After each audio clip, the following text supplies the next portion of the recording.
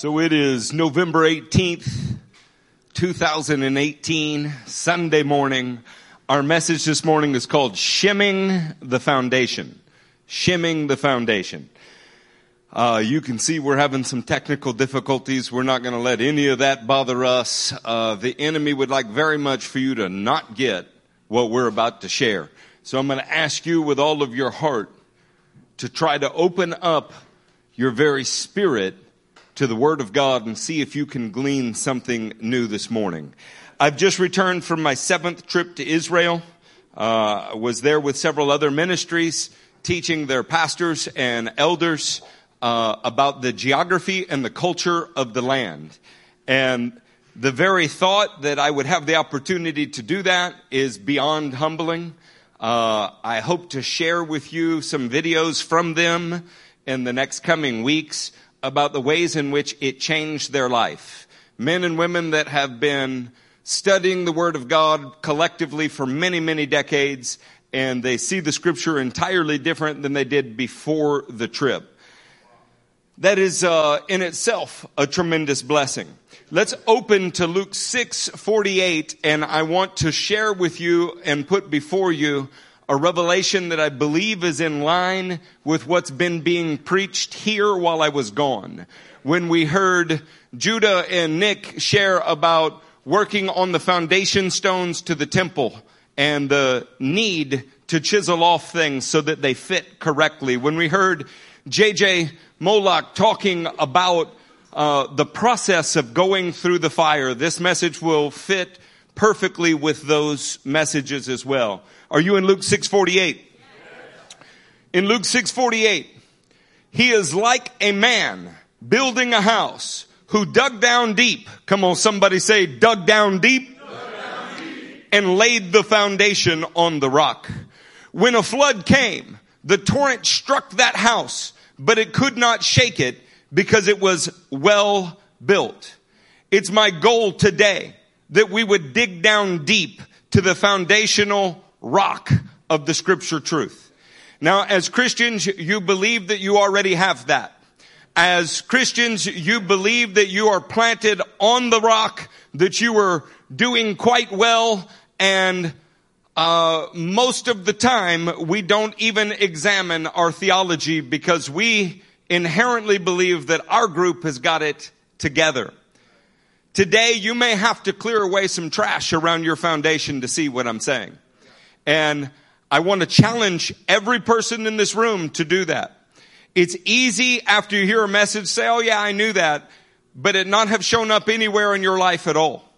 In the One Association Conference, one of the messages we heard from One Light Ministries and Pastor Brent Vincent said that 99.9% of our doctrine can be exactly the same and our life's practice be 100% different. Today we're going to strike at that. You will definitely have to reconsider your normative conclusions based on nominal Christianity. What we hear all around us all of the time determines what we think about at times. What we hear all around us all of the time influences how you read this word. And mostly, large in part, we have been taught to emphasize the Newer Testament to the detriment of the Older Testament. America has put itself in the center of the world map, itself in the center of the biblical story, and Christianity has put each individual as the goal of God's salvation. And this is a mistake, and we're going to address that today. Let's look at Luke 14. When you get to Luke 14, say, I'm there. In verse 28, we are going to turn this story slightly. In other words, we're going to look at it through a little different perspective today. Suppose one of you wants to build a tower. Will he not first sit down and estimate the cost to see if he has enough money to complete it? For if he lays the foundation, say foundation, and is not able to finish it, everyone who sees it will ridicule him, saying, this fellow began to build and was not able to finish.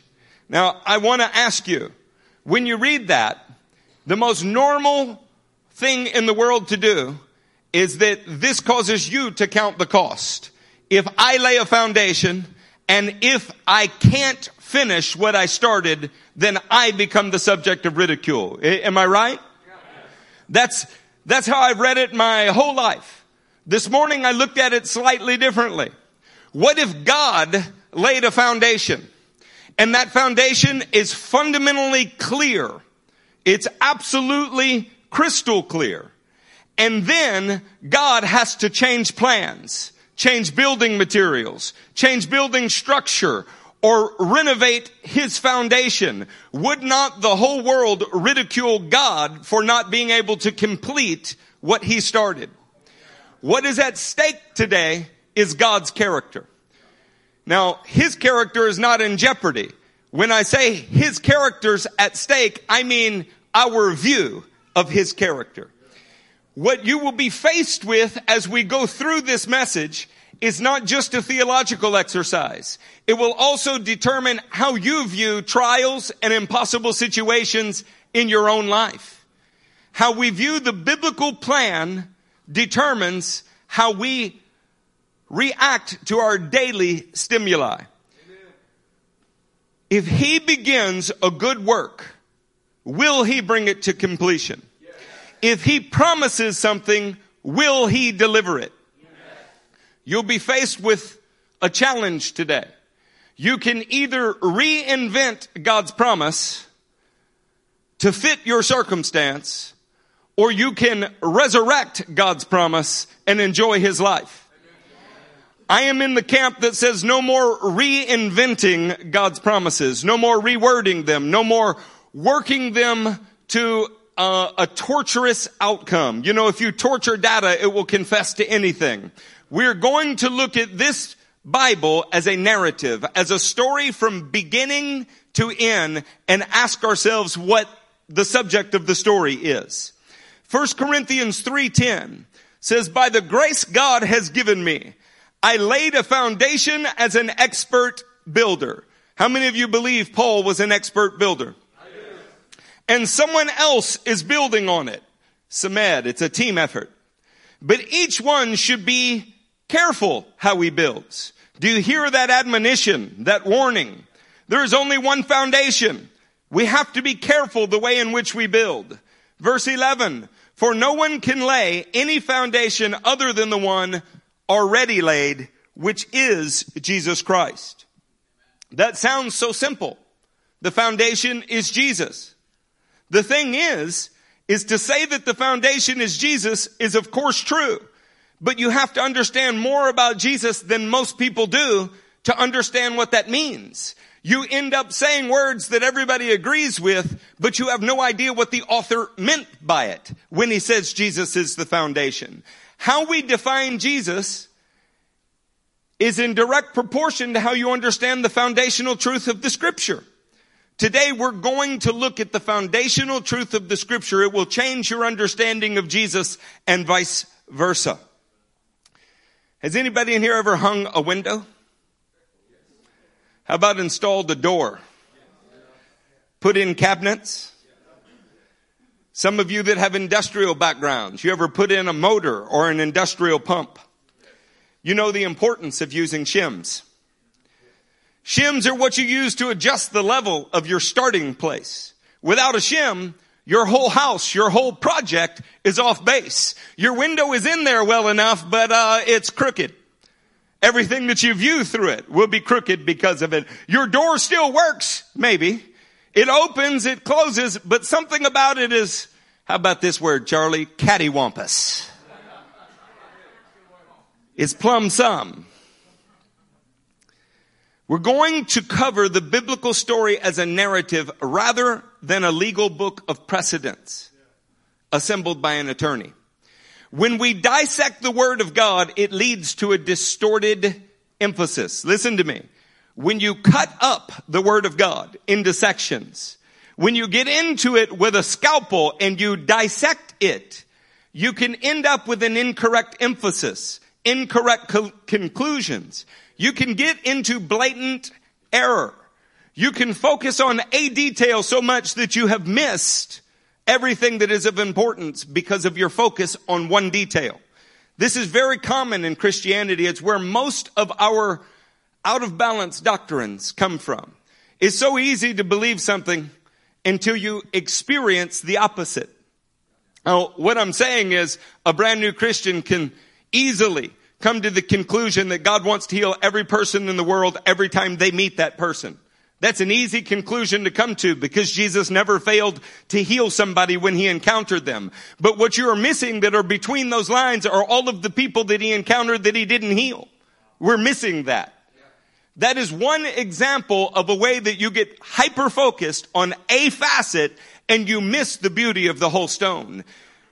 It is very easy to dissect God's word and turn it into an A plus B equals C formula, and you miss the beautiful variable of God's sovereignty that forces you into relationship with him to know his will in each situation so that you don't have a predetermined outcome for every situation you enter into.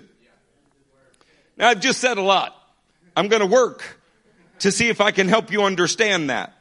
Rather than dissecting the Word of God today, I want to connect the Word of God today. I think that would be a better use of our time. Dissection is breaking something into all of its various pieces and studying the individual pieces. I would rather look at the Word of God holistically today, so that you see how the pieces connect to one another, because it's my experience that Christians have a myopic view of various subjects because they don't understand the totality of the Word of God. And so you show them 7 scriptures in a row about the totality of the Word of God, and they end up repeating the very first scripture that they said to you the first time, showing they have no understanding of what you just said, and they will not focus on anything else. By they, I mean you. So today I'm challenging you to look at the Word of God as a narrative. When you are asked, hey, what is Genesis about? The natural response, if you're on Who Wants to Be a Millionaire, you phone your friend and he says, Genesis is about creation. Isn't that what you would have said? Now, you're nervous to say yes out loud because I've already hinted at the fact that it's wrong. How many times, though, would you have been comfortable with a statement from any pulpit in America, Genesis is about the creation of the world? Since you're scared to speak in church, raise your hand if you believe that most people in nominal Christianity would agree with that statement. Well, that looks like 100%. The rest of you find the power of speech and talk to me today. Lord, heal them. Loose their tongues. If they have refused to name their children John, then unstick the tongue from the top of the mouth. This is the result of being told what Genesis is about before you ever read Genesis. And this is how we enter into our problem. For most passages in the scripture, we are told what they are about before we encounter them ourselves. We start from the end of the book already knowing what it is about, and then we superimpose our conclusions on all the rest of the book that we haven't read yet. Now imagine that you did that with Moby Dick. Imagine that you did that with Grapes of Wrath. Imagine that you did that with Old Man and the Sea. Would you not have a distorted outcome and have missed the journey? This is what is happening all around us. We have boiled Christianity down to a bumper sticker Christian that says, I want to believe on Jesus, die, and go to heaven. And actually, the Bible story has absolutely nothing to do with that. Never will you find even that phraseology in the Bible. It was not the hope of ancient Israel. It was not the hope of Israel in the first century. It was not the hope of Jewish Christians. It was not the hope of Gentile Christians who came into a Jewish faith. It never was the hope of Christianity. The resurrection of the dead here on earth was the hope of Israel and the hope of Christianity. But that is not our subject today. It's simply an example of being told what it is about before you read it, and so you draw wrong conclusions. An honest survey of Genesis by a first-time encounter would never come to the conclusion that the 50 chapters of Genesis are about the creation of the world. We have filled the foundation with rubble, dirt, theological trash that must be cleared away so that we can see the true foundation of God and of the scriptures. Do you want to clear it away? Yes. Somebody yell out, clear it away. Clear it away. Now say, clear it away in me. Clear it away in me. You must not think this is someone else's problem. I'm not preaching to other people today. I'm preaching to you. I did this exact same thing to each of the pastors that I've taken to Israel. And you know what? We find out we all have some theological rubble in our lives. We have been told things that we've accepted, and it has shaped our view of the scripture in a way that God never intended. Today we're going to take a stab at that. We're going to start with a 7-step summary. So how many steps? 7. A 7-step summary of the first 9 chapters of Genesis. This is, hopefully we'll be able to put it on a screen. Let's go to slide 1. This is Genesis 1:1 through 1:2. In the beginning, God created the heavens and the earth. Now the earth was formless and empty. Darkness was over the surface of the deep, and the Spirit of God was hovering over the waters. We're all familiar with this passage. Very often people don't go any further than this. What you miss, though, is that is not the point of Genesis 1. Not at all. In fact, Genesis 1 crescendos with something. It doesn't just finish with the origin and ordering of the heavens and the earth, but more accurately, it introduces man and his purpose. That is the point of Genesis 1. Genesis 1 introduces man as the lead role in the story that is about to be told. And it introduces man's purpose. Let's go to Genesis 2. In Genesis 2:18, we have the co-star. The Lord God said, it's not good for the man to be alone. I will make a helper suitable for him.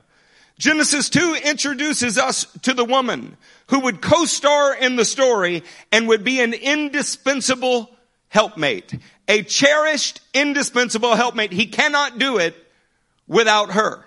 Come on, husbands, you missed a good chance to say amen. How many of you have been married less than 5 years? Stand up if you've been married less than 5 years. Yell amen at the top of your lungs. Now sit down, put your arm around your indispensable helpmate. Never ever take her for granted again. You cannot complete the will of God without her. And if you are treating her like a trophy, then you're a dumb jock.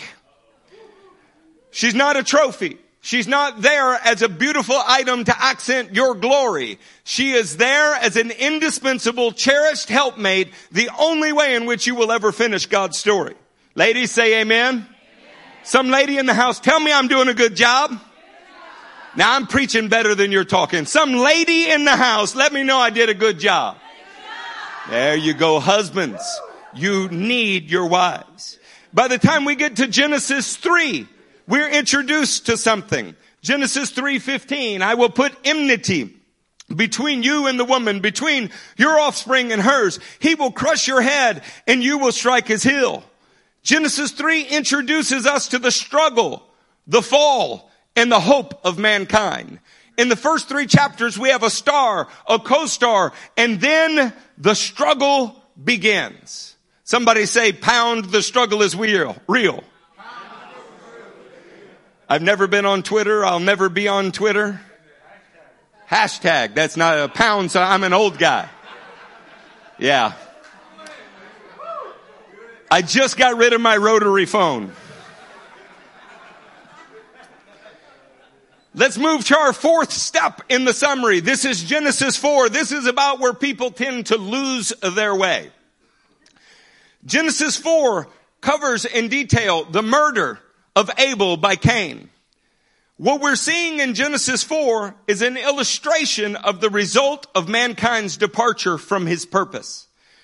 When we see that in Genesis 3 there's a break between God and man, there becomes a struggle. In Genesis 4, the result is murder. What Genesis 4, the entire chapter is about, is actually not the murder of Cain. It's about the continual slide in deterioration. And we have a translation problem that kills us here. I want to show you this on the next slide. It will help you. We're still on point 4. It says, and Seth also to him a son was born, and named him Enosh. Then it became common to call by the name of the Lord. The end of the 4th chapter in most of our Bibles says men began to call on the name of the Lord. And so we read Enosh as a revivalist. We see that the chapter starts in murder, but it ends in revival. That is not true. That is a terrible misunderstanding. Thank God for the Hebrew language. Here you see Rashi's commentary on it. Then it became common is an expression of profaneness. Common in the sense that people were attaching God's name to idols. They were attaching God's name to whatever they wanted to do. They were becoming gods themselves. Now, consider the flow of this narrative. Does it make sense to you that we start with murder, we end in redemption as we would have read it, and then we go immediately into a flood that kills everybody on earth after the greatest revival recorded in Scripture? No. You wouldn't have had to have the flood in Genesis 6 if we didn't have the profaning of God's name in chapter 4. In chapter 4, what we have found out is that man, who was the star, woman, who was the co-star, have entered into a struggle, which was the 3rd chapter, and the struggle is not going well.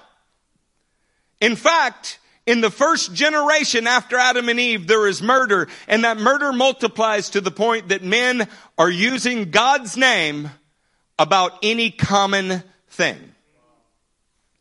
Tell me, is that already different for some of you? It's different for Justin. The rest of you, not different? All of you. Would somebody like to teach on the Hebrew construction of this phrase and show us why it's profane rather than proclaim? Okay, it's different. I just wanted to know. Are y'all all right today? Do I need to speak in another language, maybe other tongues, and you can interpret? Thank you, brother. That's the father of Moshe Issachar right there. Chapter 4 is not about revival. It's about regression. It's about the process that leads God to destroy the entire world. That's an incredible thing, isn't it? That in the first 5 or 6 chapters of the Bible, we get to the place where the world has to be destroyed. Somebody say that's the Cliff Notes. That's the overview. Step 5. You ready for our 5th step? Step 5 is a genealogical record. Now imagine that you were writing, okay? Why on earth would an author introduce a genealogical record in the 5th chapter? Why would he have introduced a man, introduced a woman, introduced a struggle, and shown you the extent of the struggle, and now he introduces a genealogical record? We skip over these because we don't see them as important. We skip over them because we have missed the point of the story. Our Sunday school answer is, it's all about Jesus.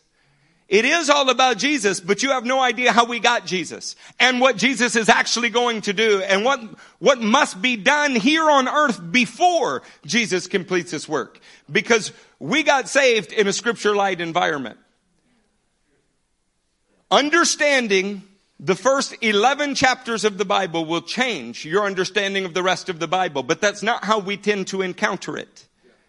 You learn the Roman road to salvation. You learn John 3:16. You learn that if any man was in Christ, he was a new creation. You were excited about that, and then you encounter the rest of the Bible, so you misunderstand it. You don't know that that's the culmination of something. You see it as the origination of everything, and that's a problem. It makes you the center of the gospel, and it ignores thousands of years of history that have built to this point, and you may not even understand the point you think you do, because of the way you've arrived at it. In Hebrew, when you give this genealogical record, you need to understand it doesn't say this is the account of. It says here are the generations of. Here is the family line of. The author is taking the time to develop the story because it's not a meaningless detail. It's very germane to his point. In fact, you're going to see it is the point. We are not going to pick up the story with any random person. We're going to show a clear line from Adam to Noah. Let's put that on the screen. These are 10, I can't read them on the screen. There are 10 generations here. Seth, Enosh, Kenan, Mahalalel, Jared, Enoch, Methuselah, Lamech, and Noah. Those 10 generations are of a specific line of people that are on the planet. That ignores Cain's line. That ignores other sons and daughters that are on the planet that are listed in Genesis 4. It's a specific line of people. And there's a reason that it's a specific line of people. This Bible is the story of a specific line of people. Now, I'm one of those guys that looks at every detail in the Word. I can't ever get enough. I have tended to teach this chapter as a kind of holy crypto-analysis, like code breaking, like a cipher. I defined each one of the names. I found out that Seth meant granted, appointed, compensated. Enosh meant mortal, and so on and so forth. And when you list the 10 names, you can see on the screen. Man was granted or appointed mortality. The possessor or purchaser, the praised of God, the blessed of God, is shining forth and coming down, descending, initiating teaching, dedicating. His death brings or sends a strong, vigorous, powerful comfort or rest, and you hear a beautiful salvation story in it. Now, when I do that in churches and they've never heard it, they love that. Oh my gosh, those genealogies, they mean something. That was never the point of the genealogy. The point of the genealogy is not that I can wow you with the definitions. It's that God is tracing out of all the people on the planet one specific family line. That's important.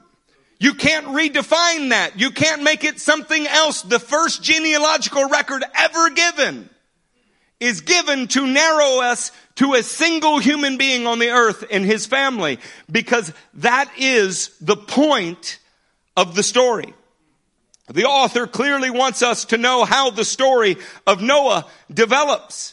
That takes us to Genesis 6, which is our 6th step in the summary. Genesis 6 illustrates God's impending judgment on mankind, but his favor on one specific family. Genesis 6, 5 through 8 details that God is going to flood the earth because he's grieved. But verse 8 says, but Noah. Somebody say, but Noah. But Noah found favor in the eyes of the Lord. We needed to know how we got from the promises that were given to Eve and to Adam to Noah, because Noah is the only family line on the planet that is going to be saved. Did you hear that? The only family on the planet that was going to be saved. In other words, salvation is found in no family other than Noah's. Are you hearing that? That is an important pattern that the scripture never deviates from.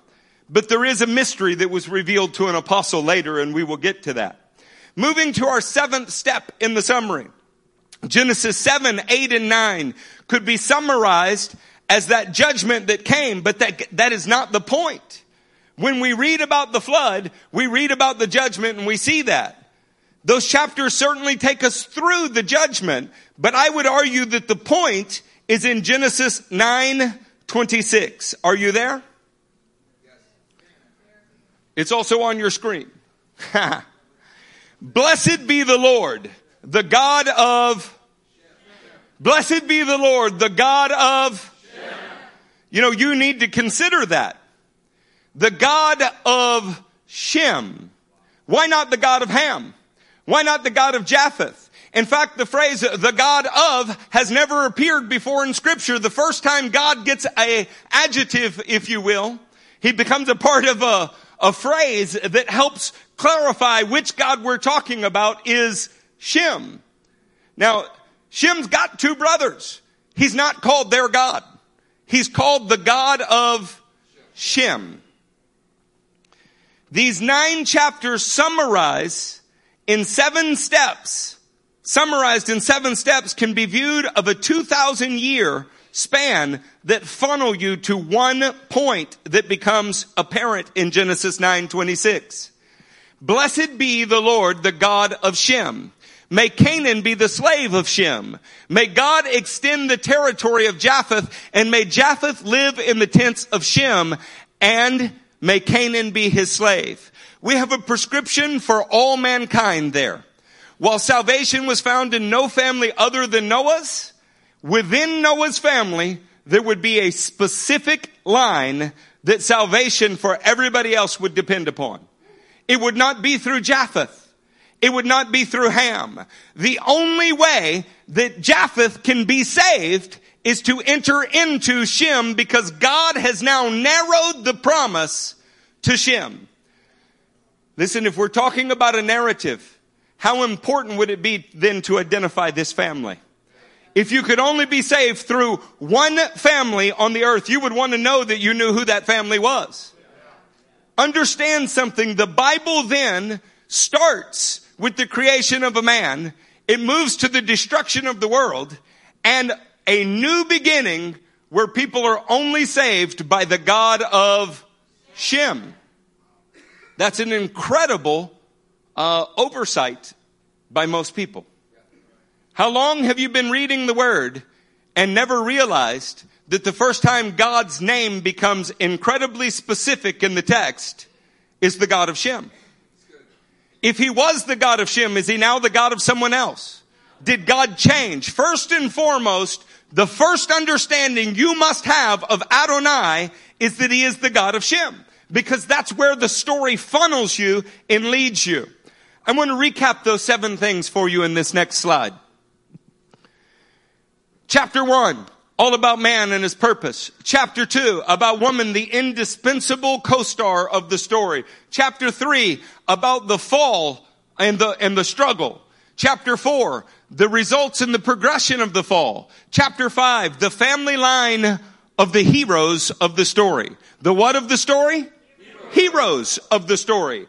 You cannot make someone else the hero of this story. Jesus is a hero of the story in the Bible only because he comes through Shem. If he came through Ham, he would not be the hero. If he came through Japheth, he would not be the hero. When we say Jesus is the foundation, we are missing something. He is only the foundation because he's in line with the previous promises. Does that make sense to you? 6 is about the judgment. The 7th summary is that mankind can only be saved with Shem. There is salvation in no other name except Shem. Are you recognizing those phrases? That phrase, God of, 421 times in the Bible. 384 verses in the Bible. He is sometimes called the God of heaven. Sometimes he's called the God of earth. That's less than 0.01% of the time. 99 times out of every 100 times the phrase God of shows up. It's the God of Shem, the God of Abraham who comes from Shem, the God of Isaac who comes from Abraham, the God of Jacob who comes from all of the predecessors, or the God of Israel. This Bible story identifies the line of people through whom salvation would come, who would define what it is to be in relationship with God for all the rest of mankind. And nobody else on the planet could be saved except to come into their tent. Now, we are not yet to the 10th chapter of the Bible. And that would be the foundation that you would have to start with before you considered anything else. And already your minds are jumping to, but wait a minute, in Messiah, isn't all of that gone? Aren't we all the same anyway? And there's no difference between barbarian and Scythian. You have turned the telescope around the wrong way, and you are looking through the wrong lens, so your view is distorted. The later statement is exactly that. It is a later statement in addition to this one that does not replace it. It only clarifies it. Somebody say amen. Amen. I'm going to try to get you thinking here for a minute. We tend to view Adonai as our God and also the God of the Jews. That's because we've seriously missed the point. We've missed the author's intent. We've missed the flow of the story. And nobody reading this book as a novel in a college environment could come to that conclusion. You almost wish we had a secular analysis of it. Because your analysis is already skewed by what you were told you must believe before you ever read it. 9 chapters of Genesis are funneling us to one conclusion. Adonai is first and foremost the God of Shem, and all mankind must come into Shem's tent or you can have no relationship with God. That's in the first 9 chapters. What do you think the rest of the Bible is about? That process. Period. The rest of the Bible story is about mankind coming into the tent of Shem. He's not called the God of Ham. He's not the God of Japheth. He's called only the God of Shem. Pick up with me in Genesis 10:1. I do want to clarify, occasionally you'll see he's the God of the Edomites, but we're not talking about Adonai, we're talking about Molech. When the gods of the other people groups are named, they're idols. Now, I don't want to be so elementary that I keep having to go back and clarify something. For those of you that are already troubled in your spirit about what I'm saying, trust me, that's not the Holy Spirit that is causing you trouble. It's the rubble around your foundation. I want you to get something. I am not saying that he's not the God over the whole creation. I'm saying that's not how he identified himself. That's not the title by which he prefers to be called. That's not how he wanted to make himself known. That is not how the author emphasizes him in the story. We have de-emphasized the people. We have de-emphasized the place in which it must take place. And we have misunderstood the plan. And because of that, we have created a religion that is barely recognizable to the people that it's supposed to complete. Are you in Genesis 10:1? In Genesis 10:1, this is the account of Shem. That's interesting. Shem's not the oldest, but he's listed first. It says, this is the account. Of course, in Hebrew, this is the generations of Shem, Ham, and Japheth, Noah's sons, who themselves had sons after the flood. So when you read Genesis chapter 10, who would you expect to encounter first as we talk about the nations that come from these boys? But you don't encounter Shem first. In fact, you encounter Japheth, then Ham, and we close with Shem. Why would the author do that? Why would he tell you, I'm going to tell you about Shem, and then end up telling you about Japheth, Ham, and finish with Shem? Because Shem was the point. He's telling you, I'm going to tell you about every nation in the world, but I first want to tell you about Shem, and I last want to mention Shem. It is the point of the author to say, hey, I'll tell you where every person on the planet came from, but what you need to pay attention to is where did Shem come from? See, in Genesis 10:1, he says it's the account of Shem. Then we go through Japheth's descendants. We go through Ham's descendants, and we finish with Shem's descendants. Do you know why? The author is emphasizing the conclusion that he wants you to come to, not the one that a bumper sticker told you to come to. Out of all of mankind, you should be watching one people group, Shem. In chapter 10, we gain an understanding of where every person in the world today originates from, but that is not the point. I have called this the Table of Nations for years, but it really should be called the Scarlet Thread of Shem. It's not about all of the nations. It's about Shem.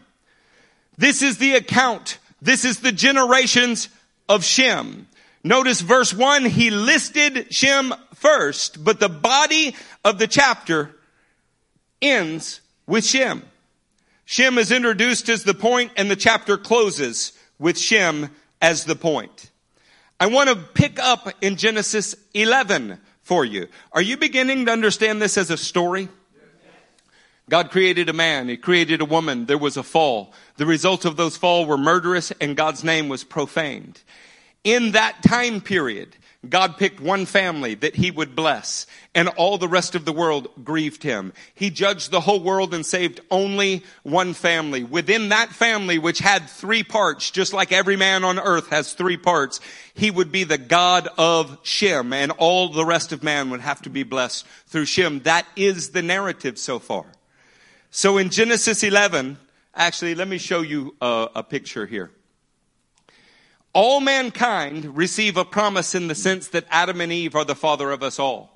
But by the time we get to the flood, that whole promise to all of mankind has been narrowed down to only Shem. Now Shem's offspring are going to grow. And as Shem's offspring grow, and you see that he has 26 children come from Shem, you have to figure out within Shem's offspring, where does it go? Does that make sense? It starts off broad. It narrows down to Shem. And then from Shem, it begins to grow wide again. Do you understand the graphic? Are you off on another Bible study somewhere? Did I lose you somewhere? Because trust me, this is a linear message, and if you check out for one point, you won't understand the rest, and you'll be exactly like you were when you walked in this room. I'm with you, Pastor. I'm with you. Genesis 11. From all of Shem's descendants, verse 31 identifies something.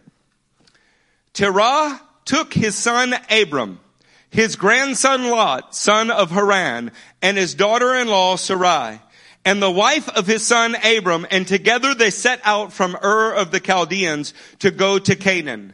But when they came to Haran, they settled there. Terah lived 205 years, and he died in Haran. Out of all of mankind, Shem was identified. Out of all of Shem's descendants, the story narrows to Abraham. 11 chapters build to exactly one point. Abraham, the descendant of Shem, is the specific father of salvation for the world.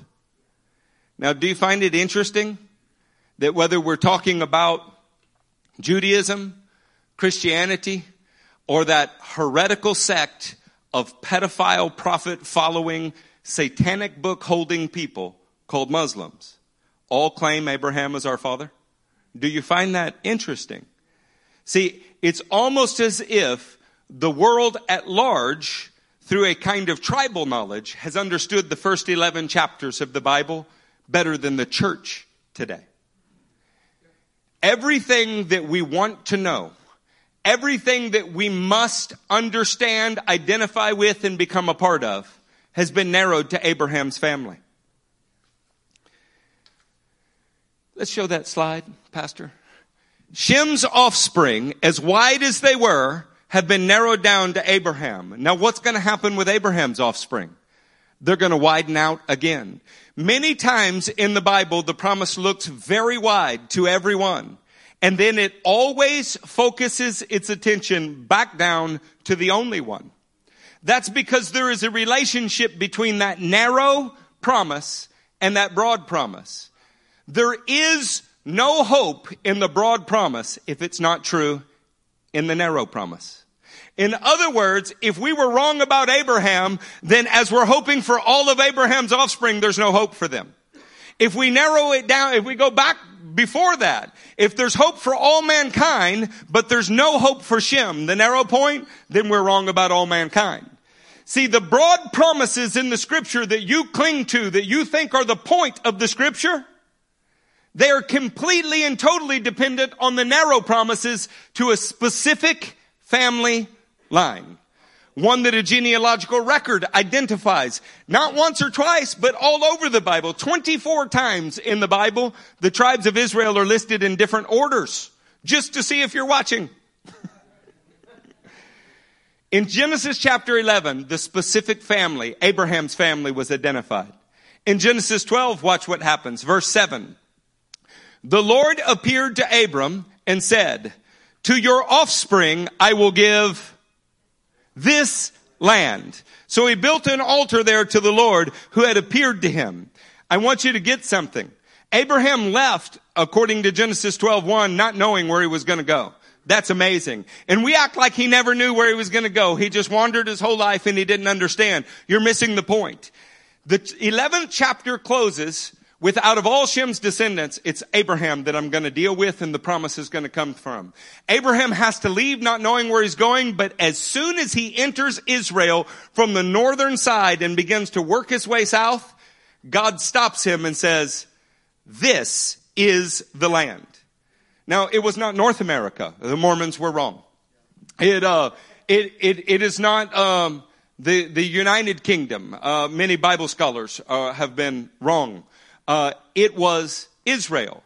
So by the 12th chapter of the Bible, we have a specific people, Abraham's descendants. We have a specific place, Israel, period. The rest of the Bible story cannot change those specific people, cannot change that specific place, no matter how inclusive you think Christ is. It cannot change that. We want to watch this develop because remember, from the standpoint of 66 books in the Bible, we have only reached 12 chapters. But the first 12 chapters set the tone for every other chapter that you read. And there is no chapter that sets aside a previous chapter. There is no reason to give genealogical records, no reason to give geographical boundaries, no reason to keep identifying yourself with a specific family line if they are not the hero and the point of the story. So, that takes us to Genesis 13. Genesis 13 is life-changing. I hope you're able to follow. If you are, then you'll be blessed. If you're not, then you'll have to get the tape and break it up into pieces. Genesis 13, verse 14. The Lord said to Abram after Lot had parted from him, lift your eyes from where you are and look north and south and east and west. All the land that you see I will give to you. That tends to be what we get from this passage. And it's because we're not tuned in to what the author is trying to show you. We have read this and dissected it. We made this the story of Lot. We've made this how Sodom and Gomorrah came into being. We've looked at this through the wrong lens. In light of what I'm telling you of the story funneling, do you know what we found? We have our main character, Abraham's family. We have the location that it's going to occur in, Israel. And now in the 13th chapter, he says, I will give to you and, somebody say and, to your offspring forever. Forever. See, that changes things. For Abraham to receive it with his offspring and receive it forever, we are talking about something eternal. The problem that entered mankind was death. The solution to death would come through Abraham's people in a specific place, and the plan to do it would have to involve a resurrection of the dead of those people in that place. Now you can go on and read this. I just came from this area. I was standing in Hebron. In Hebron, Abraham is buried. Isaac is buried. Jacob is buried. Sarah is buried. Rebecca is buried. Leah is buried. The only piece of earth that Abraham bought in his entire life is right here. Do you know why? Abraham understood that his family line were the carriers of salvation. He understood that the place that it would occur in was the land that he was standing on, so he did not buy a grave for his wife.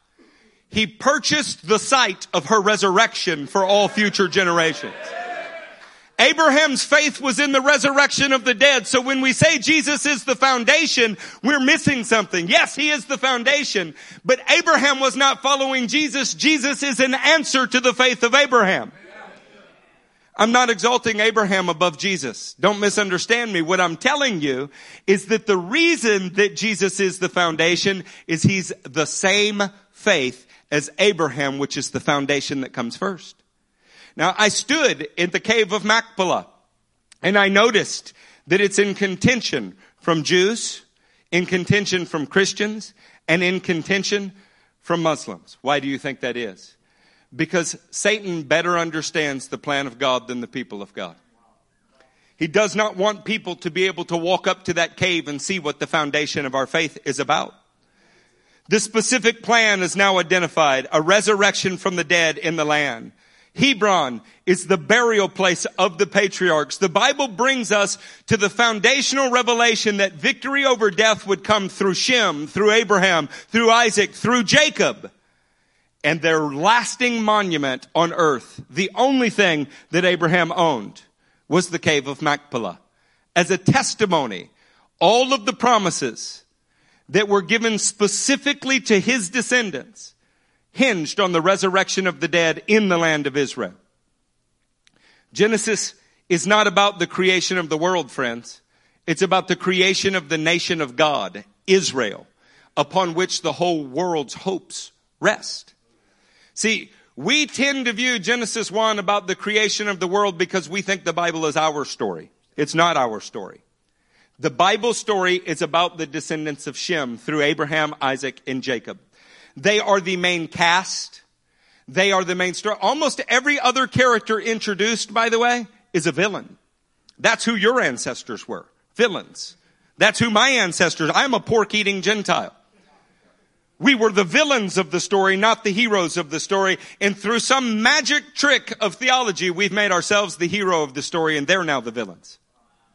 See, that happens when you start at the crucifixion in your understanding and you work backwards. You know, you think that Israel killed Jesus and therefore Israel in some way bears this unique responsibility. Every year Israel killed the Passover lamb. Did that help them or hurt them? The whole point was that it was killed by Israel for Israel. Jesus was killed by Israel for Israel. He's their atoning sacrifice before he can ever be your atoning sacrifice. There is a slide that I'd like to show you. I hope to. Okay. Abraham's offspring. Because I'm not going to walk you through each chapter of Genesis, I want to walk it through like this. Abraham's offspring gets wider. Abraham has Isaac and Jacob, but it narrows to Jacob. Jacob then has offspring. And those offspring widen. And out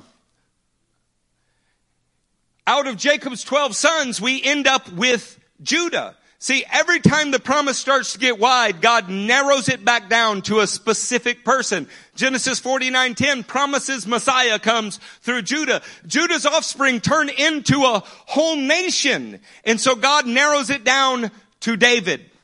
David's descendants, his sons, he has many of them, more than 10. So God narrows it down to Solomon. Solomon's offspring, those who come after him, the kings of Israel, they become many. So God narrows it down to Jesus.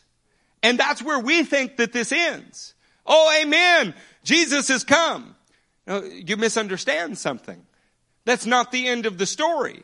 In fact, that's the entrance of the hero of the story, but it does not finish the foundation that God said. I'm going to prove that to you because that's kind of a mouthful. In Jesus, we see all believers, right? There are a few of you that are actually descendant from Jacob in this room, but the rest of you, pork-eating Gentiles. Okay? Mutts, whatever it is that we are. You think we have racial problems? There's only one division in all of the races of human beings. There is Shem's line who is blessed and then all the rest of us. So let's just get in there, okay? From Jesus, this promise starts to widen out again. And we start to see salvation all over the world. And so it's easy to forget like every other time. No, this promise always narrows. What you're going to see in the rest of this message is that all believers will again focus back down to the one nation that this started with, Israel. The point of the broad promise to all believers is so that his original promise to Israel would still stand. I want to prove that to you. Let's go to what you think of as the newer covenant, the Brit Hadashah. Anybody love the New Testament in this room?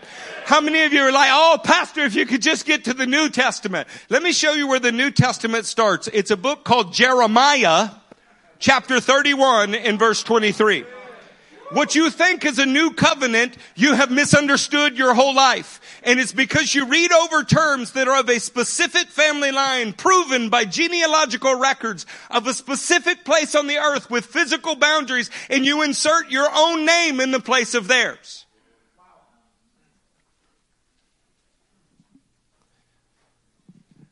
Jeremiah 31.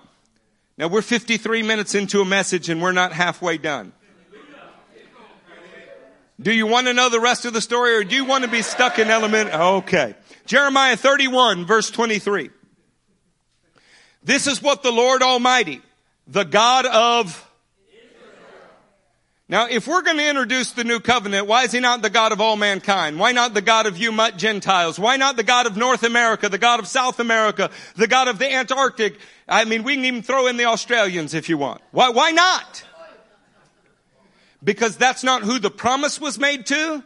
That's not who the relationship was identified with. That is not the foundation.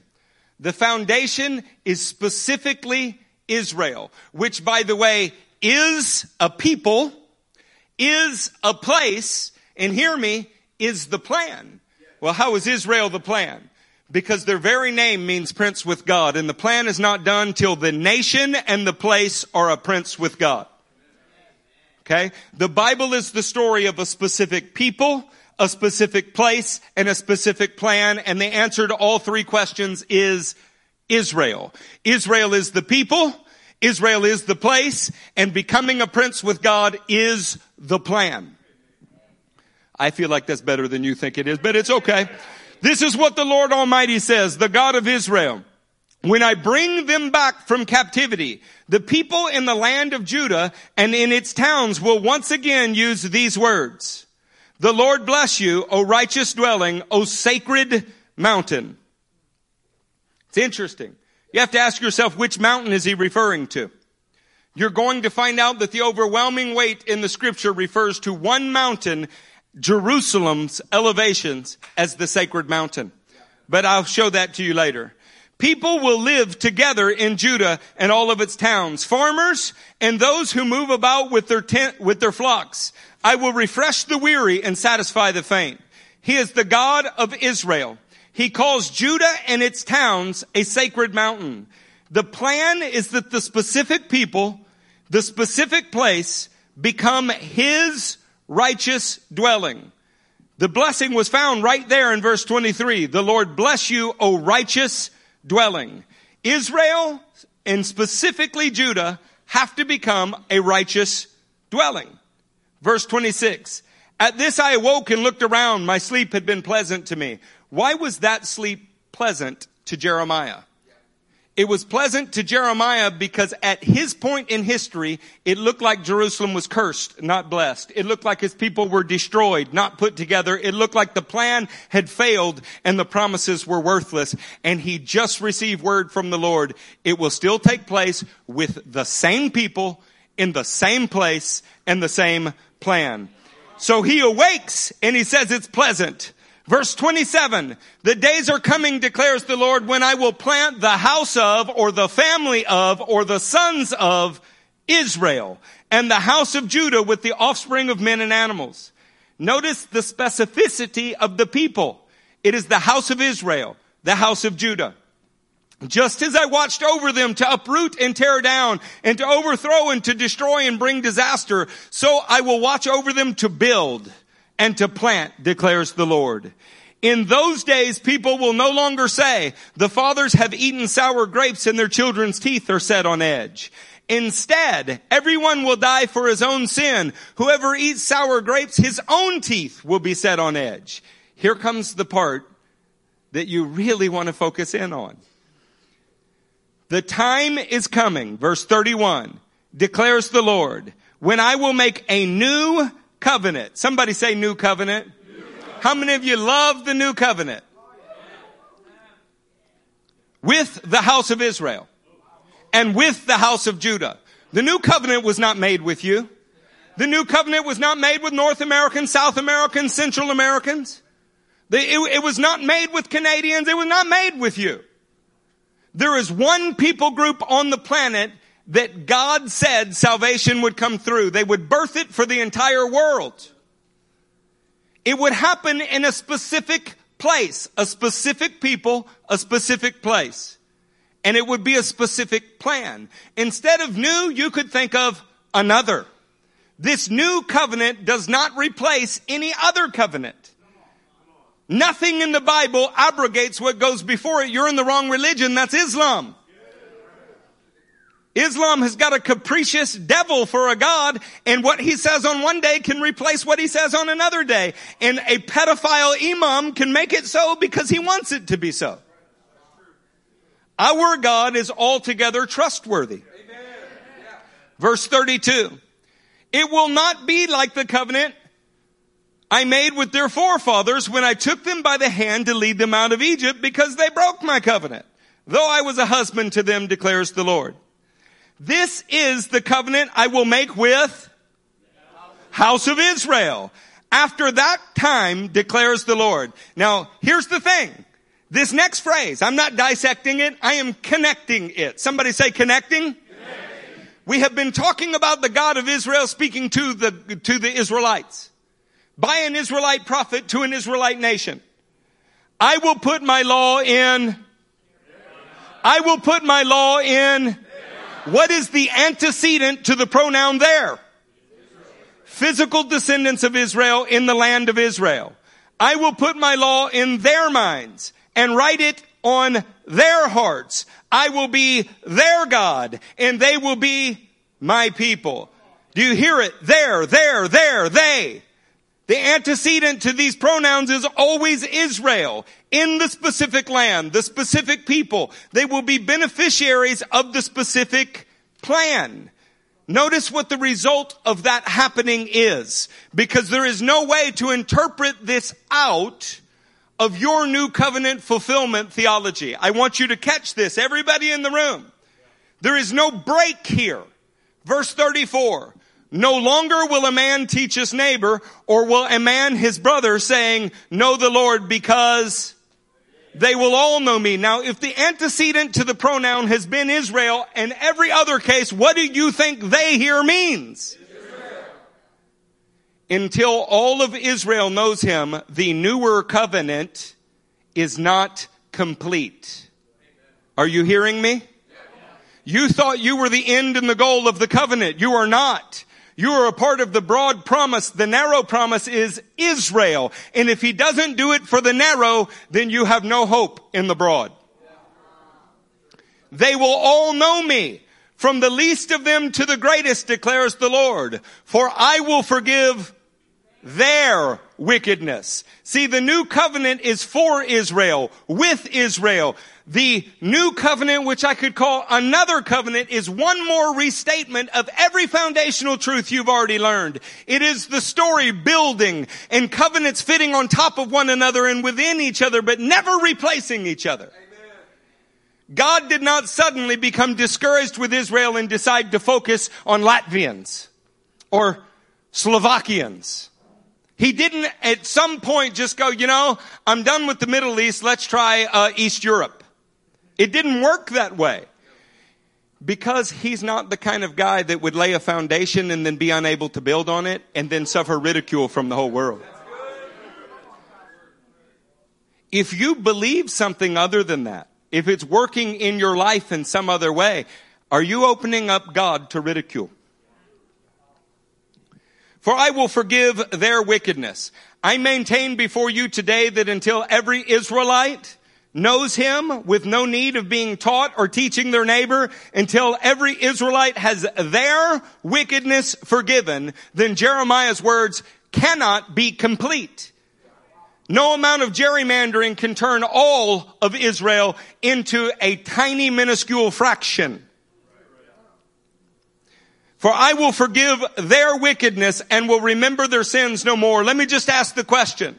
If an Israeli sins today, does God remember it? The answer is, of course, yes. Then Jeremiah's words still stand and need to be completed. They are not yet completed. This is what the Lord says. He who appoints the sun to shine by day and decrees the moon and stars to shine by night, who stirs up the sea so that its waves roar. The Lord Almighty is his name. Only if these decrees vanish from my sight, declares the Lord, will the descendants of Israel ever cease to be a nation before me. Even when the United Nations doesn't recognize them, God does. They never ceased to be. That's an important concept, and he continually calls them the descendants of Israel, meaning the sons of a very physical, very present line that can be traced through genealogy. This is not some spiritual bastardization that you're hearing all around you. You loving Jesus does not make you an Israelite. Any more than I love Serbia. I like some of the drink and food in Serbia. But I'm not Serbian. No matter how much I like it, no matter how much I appreciate it. I think Romania has the best slogan on the planet. Sometimes a kick in the butt is a step forward. But even though I admire that slogan, I'm not Romanian. All attempts to go take a DNA test and all of a sudden you become an Israelite. If you were not born from an Israelite womb, were not raised as an Israelite, then let's just be honest. You're not an Israelite. Some years ago, a gentleman in another church got offended with me because I used the word Mexican, and he said that offended him because he was Mexican. He had not been in Mexico in 20-something years. I am there every single month. caring for the poor, preaching the gospel, and building houses. You know what my response to him caringly was? Shut up, you're immature. You desiring something does not make it so. You are not the specific people that God promised to save. You do not live in the specific place that God promised to do this. And you are not the plan of God. You are actually a mysterious mystery in the plan of God. I'd like to show you a slide just to help you as we move forward. All of mankind in Genesis 3 funnels all the way down through Shem, Abram, Jacob, Judah, David, Solomon to Jesus, but it must result in Israel's salvation because that is what this story has always been about. Go with me to Psalm 48. I was sitting in the Jewish quarter in front of a giant menorah outside of a synagogue watching Jewish children play and Pastor Ezekiel Lamb beginning to get emotional, recognizing for the first time in his life that this is fulfilled prophecy.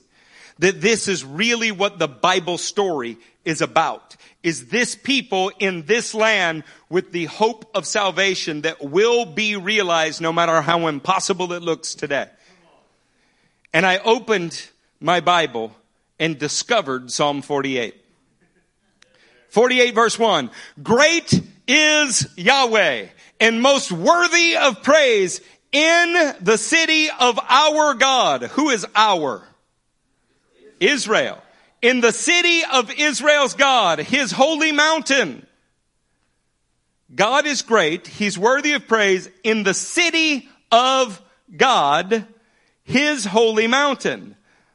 It is beautiful in its loftiness, the joy of the whole earth. We cannot be talking about something celestial here because it's the joy of the whole earth. It's on the earth and it's the joy of the earth. Like the utmost heights of Zaphon is Mount Zion, the city of the great king.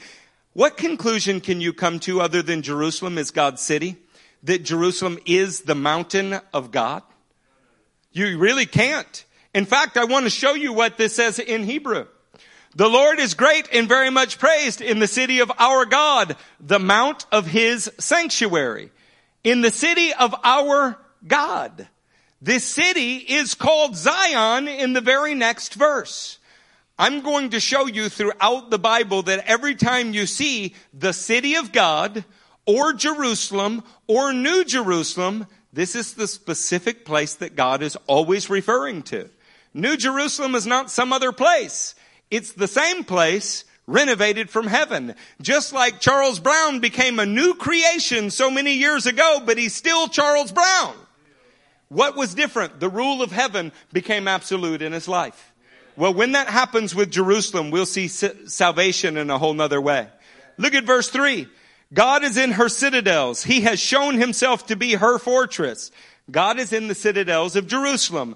God is the fortress of Jerusalem. We go through many verses where kings are attacking and God makes her secure. But look at verse 12 because this is what happened to me. Walk about Zion. Zion is another word for Jerusalem. Walk about Zion. Go around her, count her towers. Consider well her ramparts. View her citadels, that you may tell of them to the next generation. For this God, our God, forever and ever. This God is our God. For how long? Forever and ever. The God who dwells in Jerusalem is the God of the people of Israel forever and ever and ever. Now you're sitting here going, well, I knew he was the God of Israel. Did you?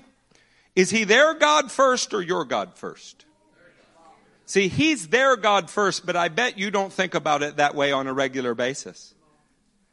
See, if God's word is to be trusted, then the foundation that he lays in Genesis must be true in Revelation.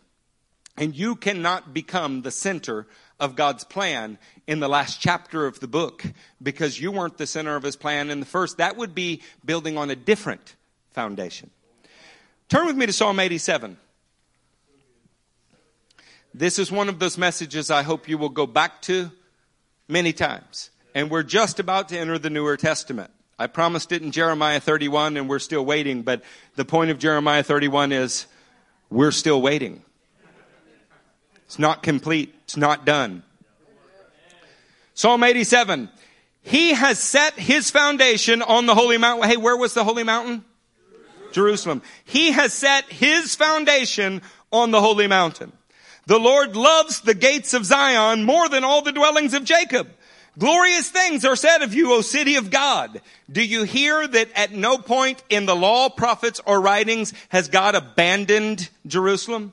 He disciplined them, but the place doesn't change. The people doesn't change, and the plan doesn't change.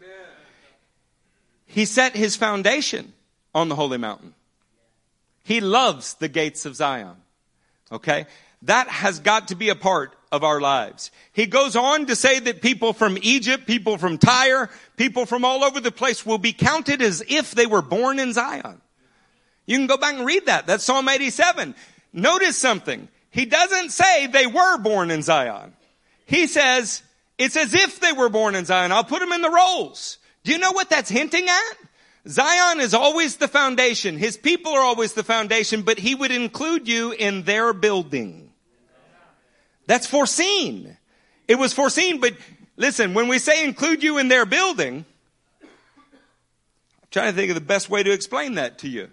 How about this? In Exodus 12:38, it says many other nations went up with them also. Do y'all recognize that? Yes. Exodus 12 is the subject of the Passover. Many other nations went to the mountain of God with them. Y'all recognize that? That word, many other nation, is goyim. It's Gentiles. Gentiles went with Jews also up to the mountain. So then does it become the story of the Gentile Passover and we forget about Israel? No. Whose Passover was it? The fact that Gentiles went with them, does that change the story? Is it now the story of our enslavement, the story of our freedom, the story of our being released by the blood of the Lamb, the story of our victory over Egypt? It's Israel's story. The fact that we got to go with them does not change the story. But somehow or another, when we switch to the topic of salvation, this becomes our story, and maybe, a few of them get saved too. You destroy most of the Bible with that kind of thought. And it has worse ramifications in your own life. Israel, Jerusalem, Zion, the people, the place, the plan are the bedrock and foundation of the Bible story. They are the point, the cornerstone, and they will become the capstone. Not only does the Newer Testament affirm this, it emphatically emphasizes it. Are you ready for the Newer Testament? Yes. Let's go to Mark 12.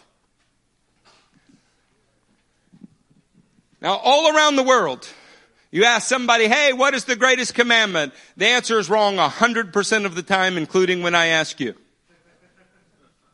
We give an abbreviated answer. I want to start a few lines before that. Mark 12:26. Now about the dead rising. Why are we even talking about the dead rising? Because that's the specific plan given to the specific people in a specific place.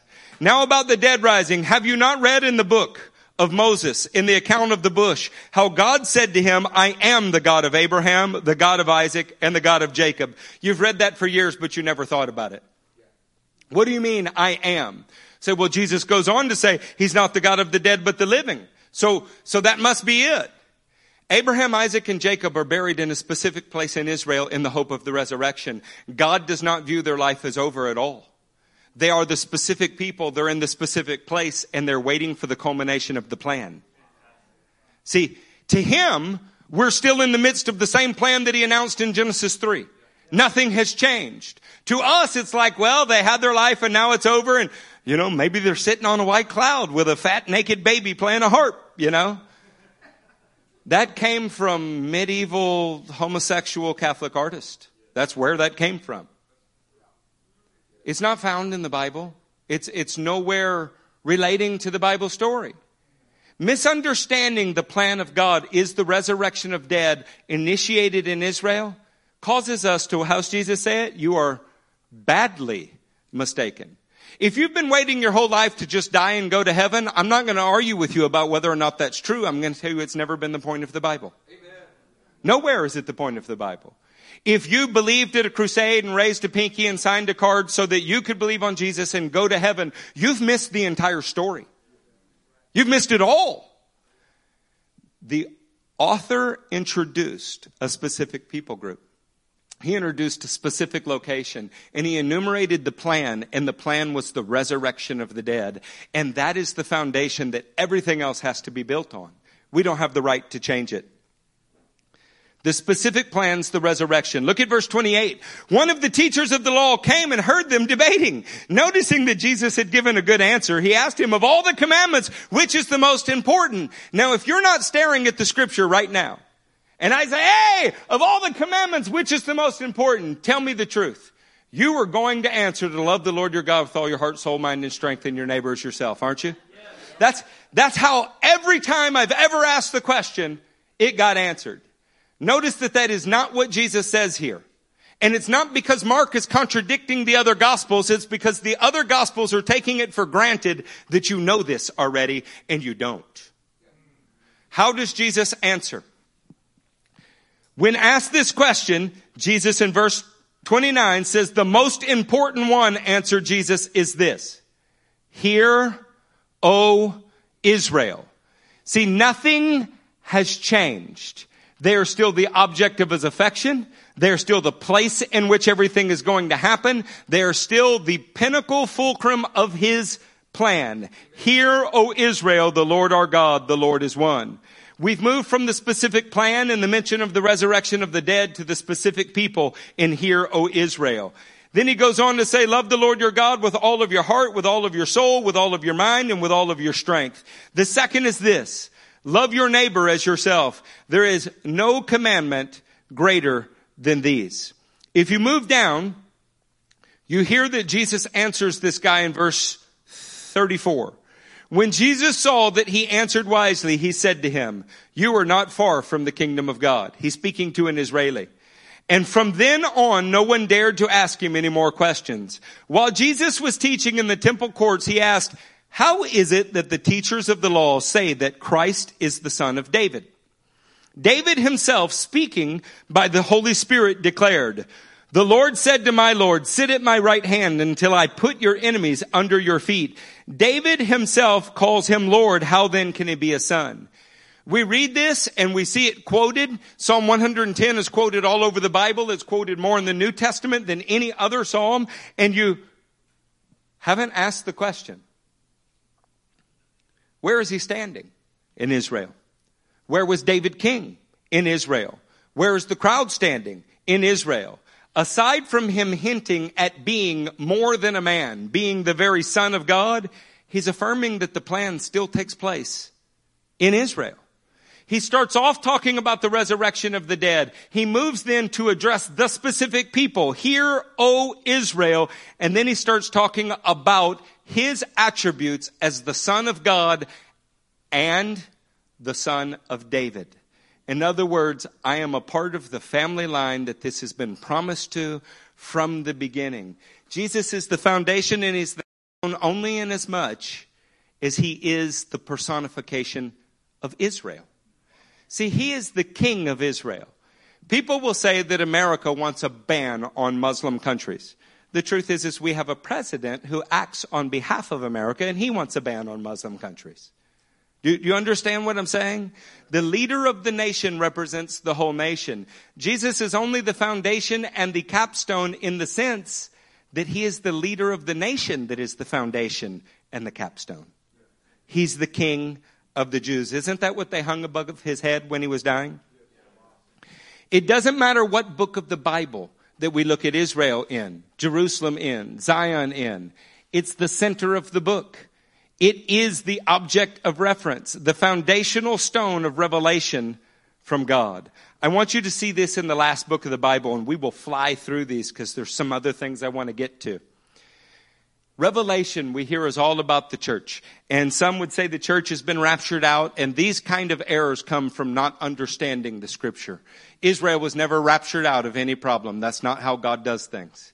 He puts his people in unimaginable situations, and they shine for his glory, and he saves them even if he has to resurrect them to do it. How many of you have been hoping to get raptured from some problem in your life? Because wanting to be raptured from responsibility is not God's plan. His plan for you is to have His character developed in you until you become a prince with God. And He teaches us through that through His people. The struggle of Israel historically, the struggle of Israel in the land, their victories when outnumbered in ancient times and modern times. The War of Liberation, the 67 War, Yom Kippur War. These are all teaching us something.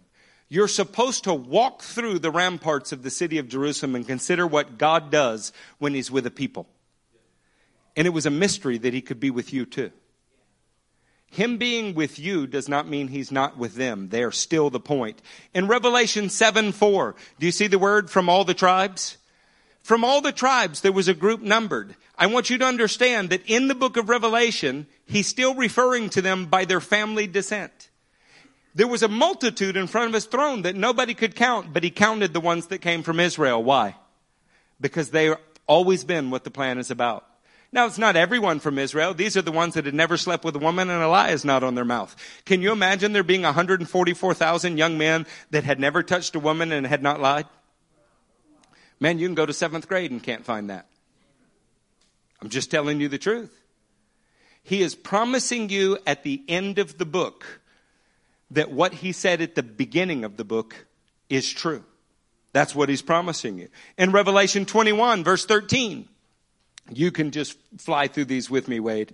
Names of the 12 tribes. Do you see that? Were written the names of the 12 tribes. The city has the names of the 12 tribes on it. Why would the city have the names of the 12 tribes? Because the city is Jerusalem.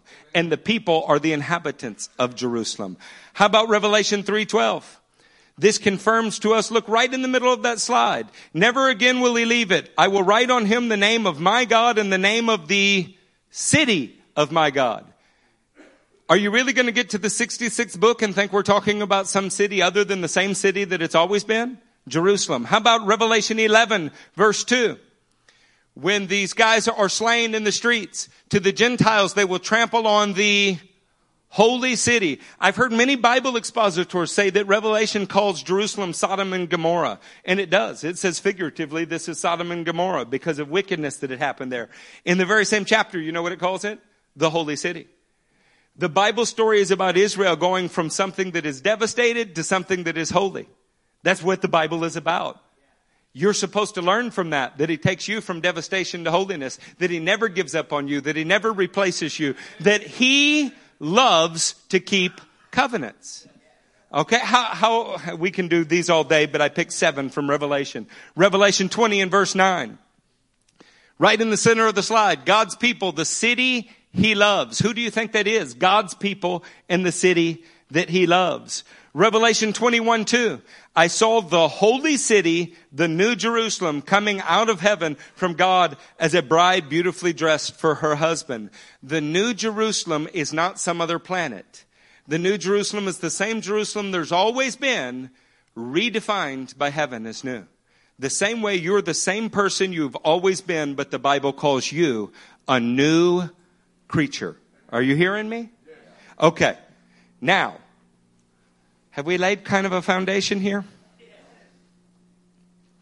Revelation 22 refers to the throne of God and the city of God, still Jerusalem.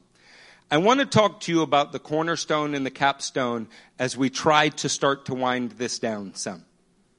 Cornerstone and capstone. A cornerstone is a reference point for all other stones. It's a foundational stone. You've known that. You've heard sermons on it. Everything else is measured against it as square. Everything else will look like it looks. God laid the cornerstone in the first 12 chapters of the Bible. It has never changed. Everything else must be square to it. The capstone is the last stone that is laid. It is still in perfect symmetry to the first stone laid, the cornerstone. The capstone cannot be out of square with the cornerstone. In other words, that's a way of saying that this plan starts with Israel and it must finish with Israel. Go with me to Ephesians 2, verse 19. Judah's there. We're an hour and 24 minutes in. Some of the guests might be regretting you picked this place. Ask yourself, when's the last time you heard this preached?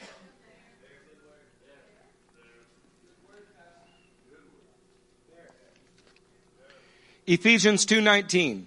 Consequently, you are no longer foreigners and aliens, but fellow citizens with God's people and members of God's household, built on the foundation of the apostles and prophets, with Christ Jesus himself as the chief cornerstone.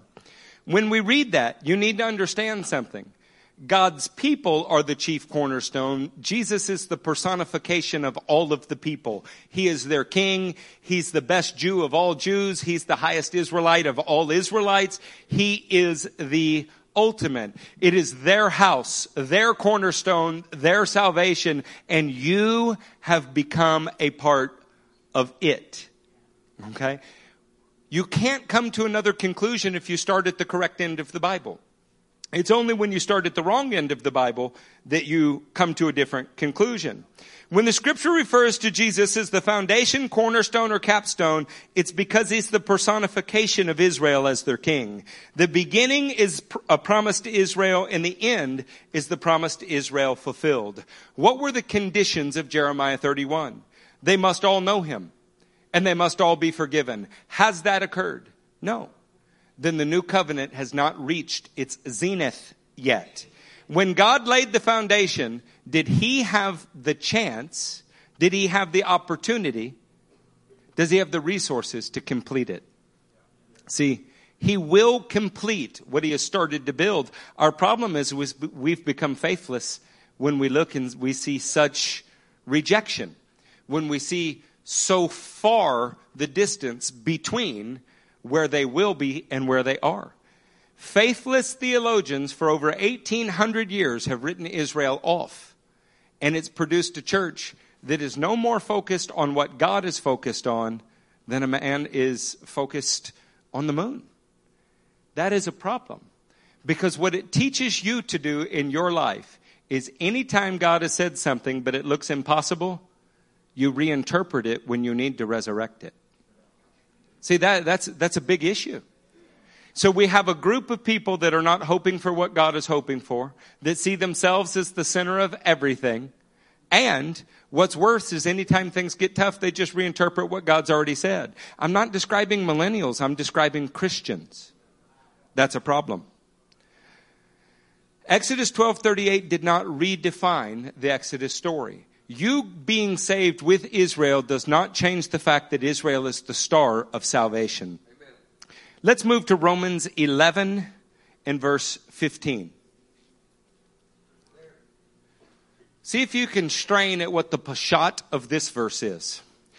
For their rejection, there is Israel, brought reconciliation to the world, being the Gentile world. What will their acceptance be except life from the dead?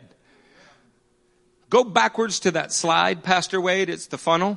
For if their rejection brought reconciliation to the world, what will their acceptance be? See, all mankind funnels down through Shem. Shem funnels through Abraham. Abraham through Jacob. Jacob through Judah. Judah through David. David through Solomon. All the way to Jesus. And in Jesus, the whole world gets offered salvation.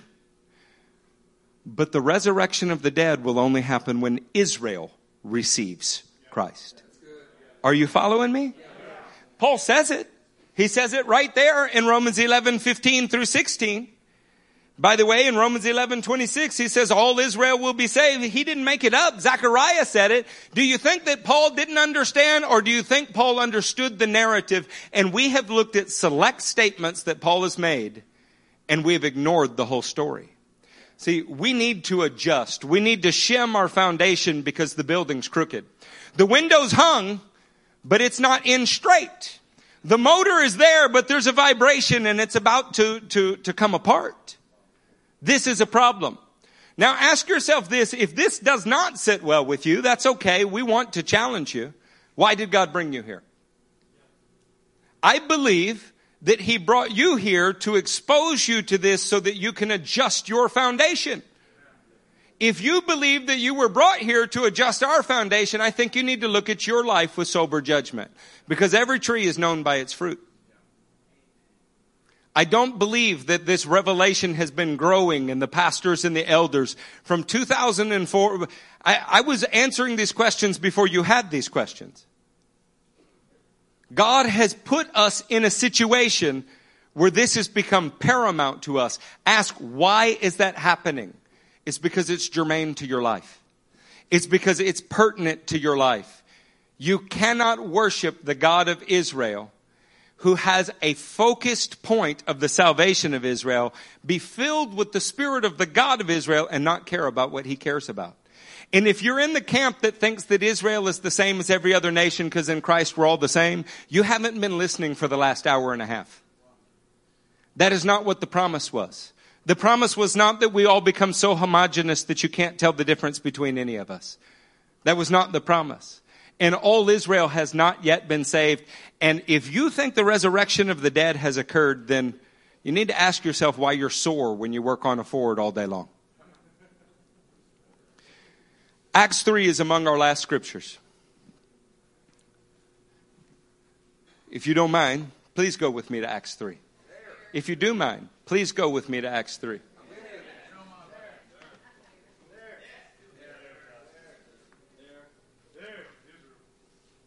Yeah, say Israel when you get there. Israel.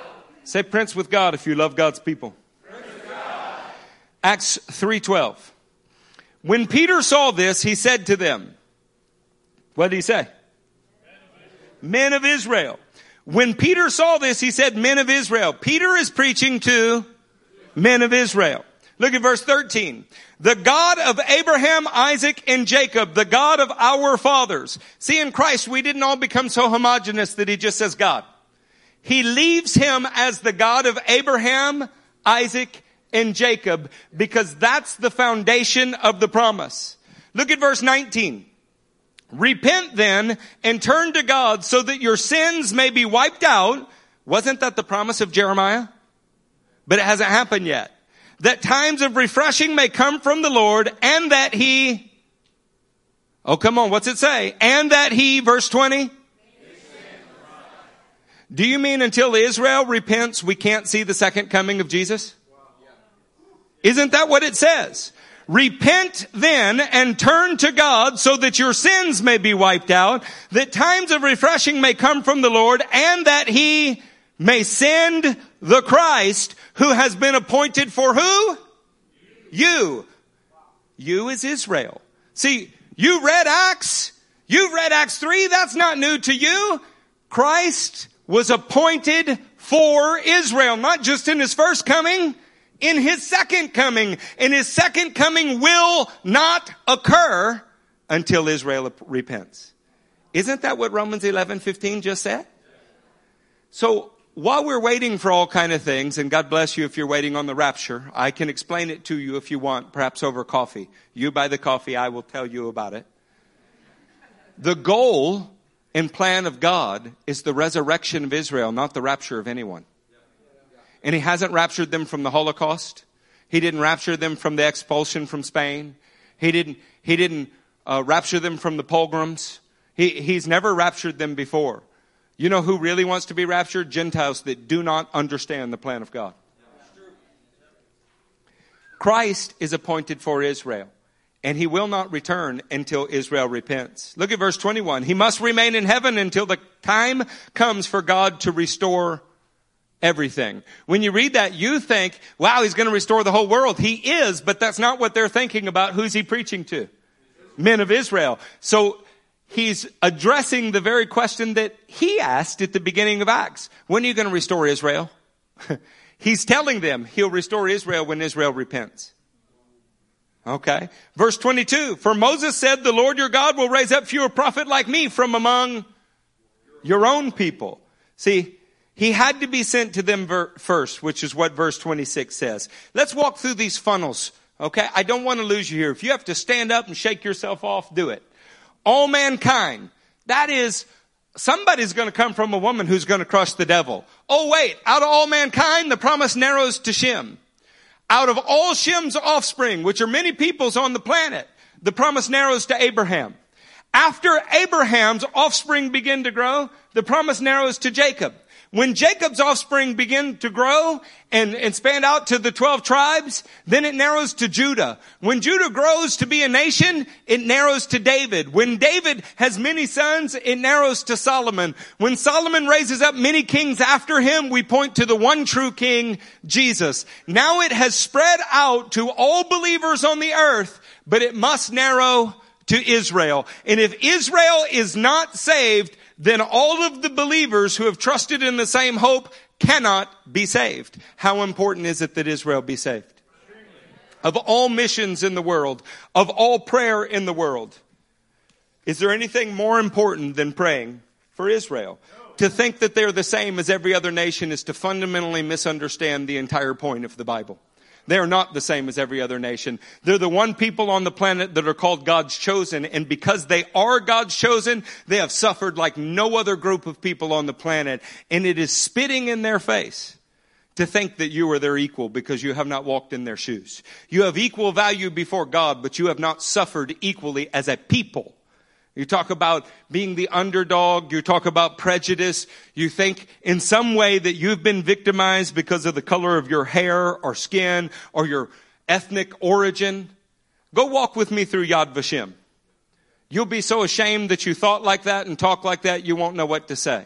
The people of God have been hunted and persecuted all over, even when they weren't doing well with God, just because of who they descended from. The devil understood the promise better than the theologian. When you think of all of that expansion and contraction, it's hard not to think of this slide. There are a lot of babies in our church, a few that are going to be born here really soon. Amen, Joyce? It turns out that the widening of the promise and the narrowing of the promise, the widening of the promise and the narrowing of the promise is like the earth trying to give birth to something. The earth is trying to give birth to the very sons of God. How about this? The crowning achievement is when Israel is saved. And you say, well, hey, many Israelites have been saved through the century. Not nearly enough because it doesn't reach all nations. It doesn't reach the whole nation. We have not seen a national repentance where God turns godlessness away from Jacob and restores them.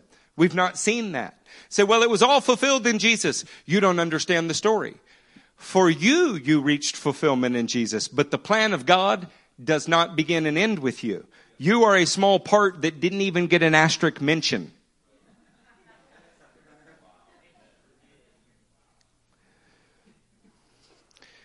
I'm faced with the dilemma in that I have 3 more sermons that I'd like to preach. And instead, I neither want to rob you nor do I want to so saturate you that you do not get what you should get. So let me do it this way. Turn with me to Romans 8:22.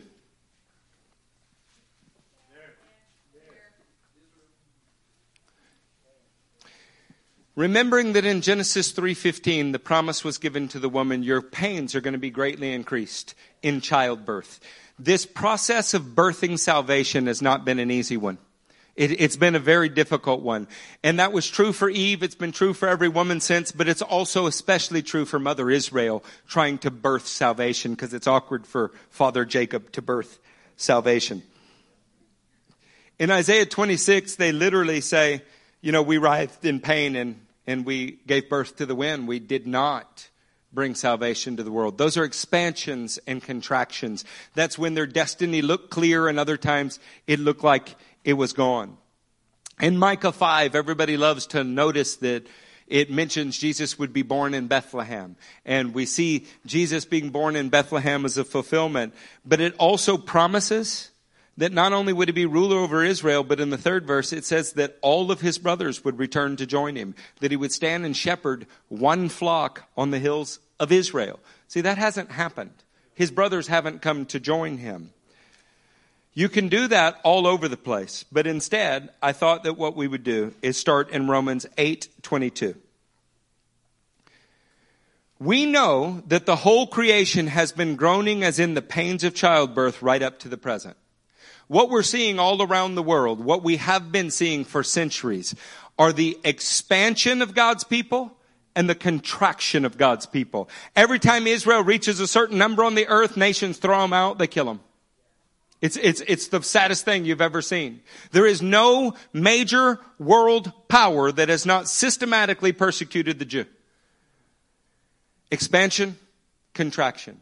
When it looks like they're going to cease as a people, God always intervenes. They always bounce back. I'm not speaking about ancient history. I'm speaking about modern history right now. Look at Romans 8:19. The creation waits in eager expectation for the sons of God to be revealed. When we read that, we say, hey, he's talking about us. Have you read the context of Romans? The rest of Romans 8 is not about you. The rest of Romans 9 is not about you. Neither is Romans 10. Neither is Romans 11. It's only about you in the extent it's telling you how to relate to the natural branch, and you're an unnatural branch. It's telling you not to be arrogant and think it's all about you, that it's actually about them. So when we're talking about the creation is waiting eagerly for the sons of God to be revealed, I love that we can see you're a son of God, but that's not what the creation is waiting for, because it's not what the creation was promised. The creation was promised that one specific people group in one specific place would emerge from the earth like being born into immortality. And it hasn't happened yet. The resurrection of the dead will not occur until all of Israel is saved. The plan of God involves saving that nation. Romans 8:23 is worth mentioning. Not only so, but we ourselves who have the first fruits of the Spirit groan inwardly as we await for our adoption as sons, the redemption of our bodies, for in this hope we were saved. See, the hope that we are all saved in started with the hope of Israel, the hope of the resurrection. Now, have you ever read Matthew 24? Matthew 24, we see wars, we see rumors of wars, we see so many things. In the 8th verse, he says, you know what those are? Those are birth pains.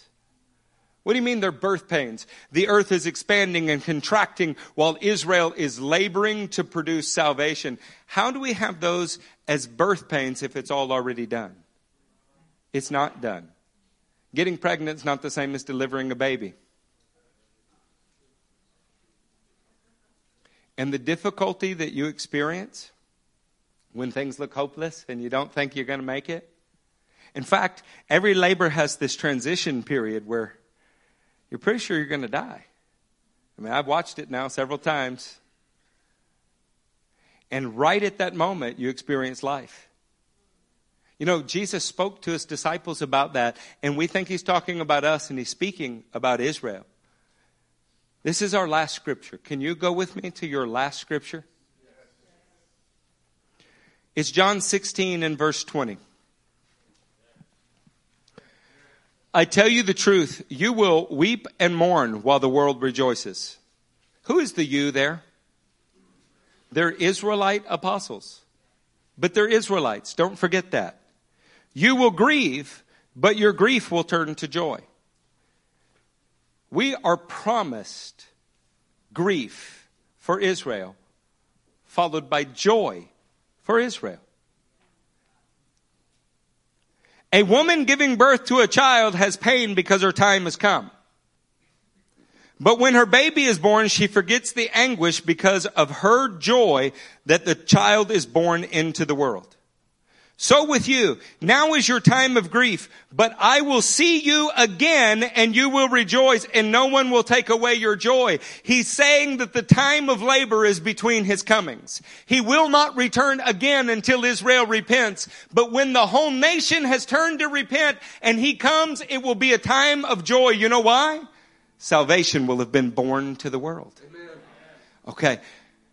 Say, well, Eric, I really appreciate that. It's good for the overview of Israeli history. You preached it in a couple hours. That it's not often done today. Why is that important? The crowning achievement of God, the capstone that is on top of the foundation, is that all of Israel will be saved. If you no longer believe that's possible or have reinterpreted it in some way, what will that do to you with your impossible hopes and dreams? If God doesn't do what he said for them, why would you think he'll do it for you? Israel needs to be resurrected, not reinterpreted. I want to say that again for you, and I would like you to fix that in your mind. Israel needs to be resurrected, not reinterpreted. Islam believes that they're the true followers of God and that the Jews lied and changed the book. Mormons believe that they are actually Israelites. Jehovah's Witnesses think they're the only true Israelites. Do you have more in common with those groups than you do the actual Bible story? You are not Israel. The salvation of the world begins and ends with Israel. It is the foundation and it is the capstone, the cornerstone and the capstone. He makes them his crowning achievement.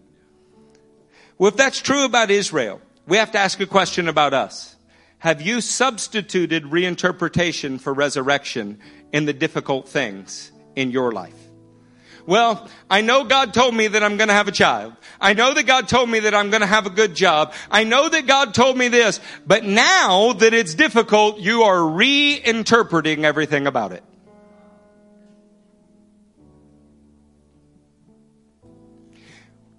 Would like to ask you a very personal question. Have you misunderstood the word and you have just been too prideful to consider that you may be wrong? It is very, very hard to learn while you're teaching. I'm just going to tell you something. We let so many people teach in this church. We really do. We want to hear from everyone. And when you've received a revelation that came from God and not from men, man, do we want to hear it. And other men of God will attest to it. You know what I'm not interested in at all? What you were able to watch on YouTube. What you were able to learn from other men. God didn't bring you here for that. He brought you here to learn what God has revealed to us and to share with us what God revealed to you, not what somebody else taught you. Are you hearing me? I'm not discounting teaching. I'm telling you that walking in and refusing to even consider this paradigm that God has founded here makes you unteachable. And you need to have a teachable heart and a teachable spirit. Because it has more to do with your personal life than you're aware of. Somebody ought not have to tell you something 20 times before you can actually consider it. They ought not see you tune them out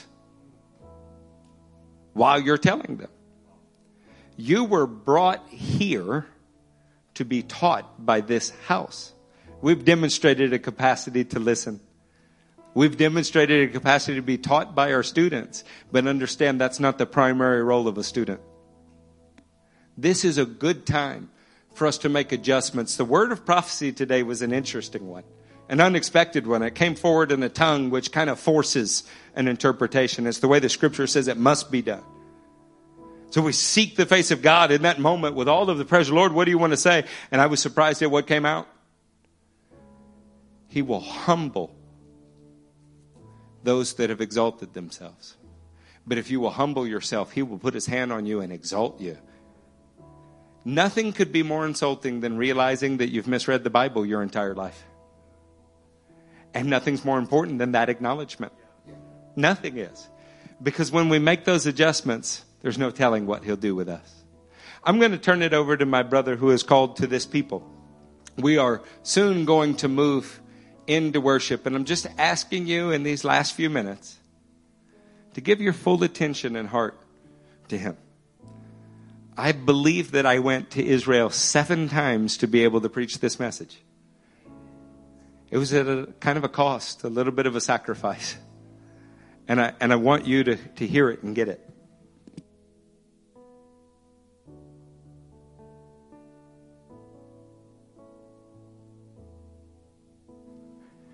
Can you guys give me a couple more minutes of your time? I bet you think that I'm going to stand up here and talk to you about how we can bless Israel further or how we can better understand Israel. I'm not. I'm going to talk about us right now. See, I think that we say and we believe the things we do about Israel because we say and believe the things we do about the God of Israel. That we act the way we do about the God of Israel. And it's a problem that we have with God. Job 38, verse 1 says, "Then the Lord answered Job out of the storm. He said, 'Who is this that darkens my counsel with words without knowledge? Brace yourself like a man, and I will question you, and you shall answer me.'" See, Job's problem is the same problem that we have. In suffering, we are inclined to darken God's counsel. In suffering, we are inclined to think differently of God than what His Word says and what He promised about Him. We are more inclined to charge God with error than we are to look at our own ways and follow through with what He has already said. That is a word for all of us. It's a word for myself. We need to brace ourselves this morning. And we need to answer God's questions. We need to deal with God in this place. In Job 40, verses 1 through 2, the Lord says to Job, "Will the one who contends with the Almighty correct him? Let him who accuses God answer him." Will you contend with God this morning? Will you continue to go your own way time and time again when He has shown you what His good and faithful promises are for you? See, when trial comes, our thoughts, our actions, our words, how many of those things charge God with error when we should believe in faith? You see, Abraham did not waver in unbelief, but he was fully persuaded that God had the power to do what He promised to him. Amen. Are you fully persuaded of what God has spoken to you this morning? By faith, Abraham was enabled to become a father because he considered God faithful who made the promise. Are you considering God faithful this morning? Are you inclined to charge God with error? Either by your actions, your words, or your thoughts. You see, Abraham did not reinterpret God to make him fit into a situation.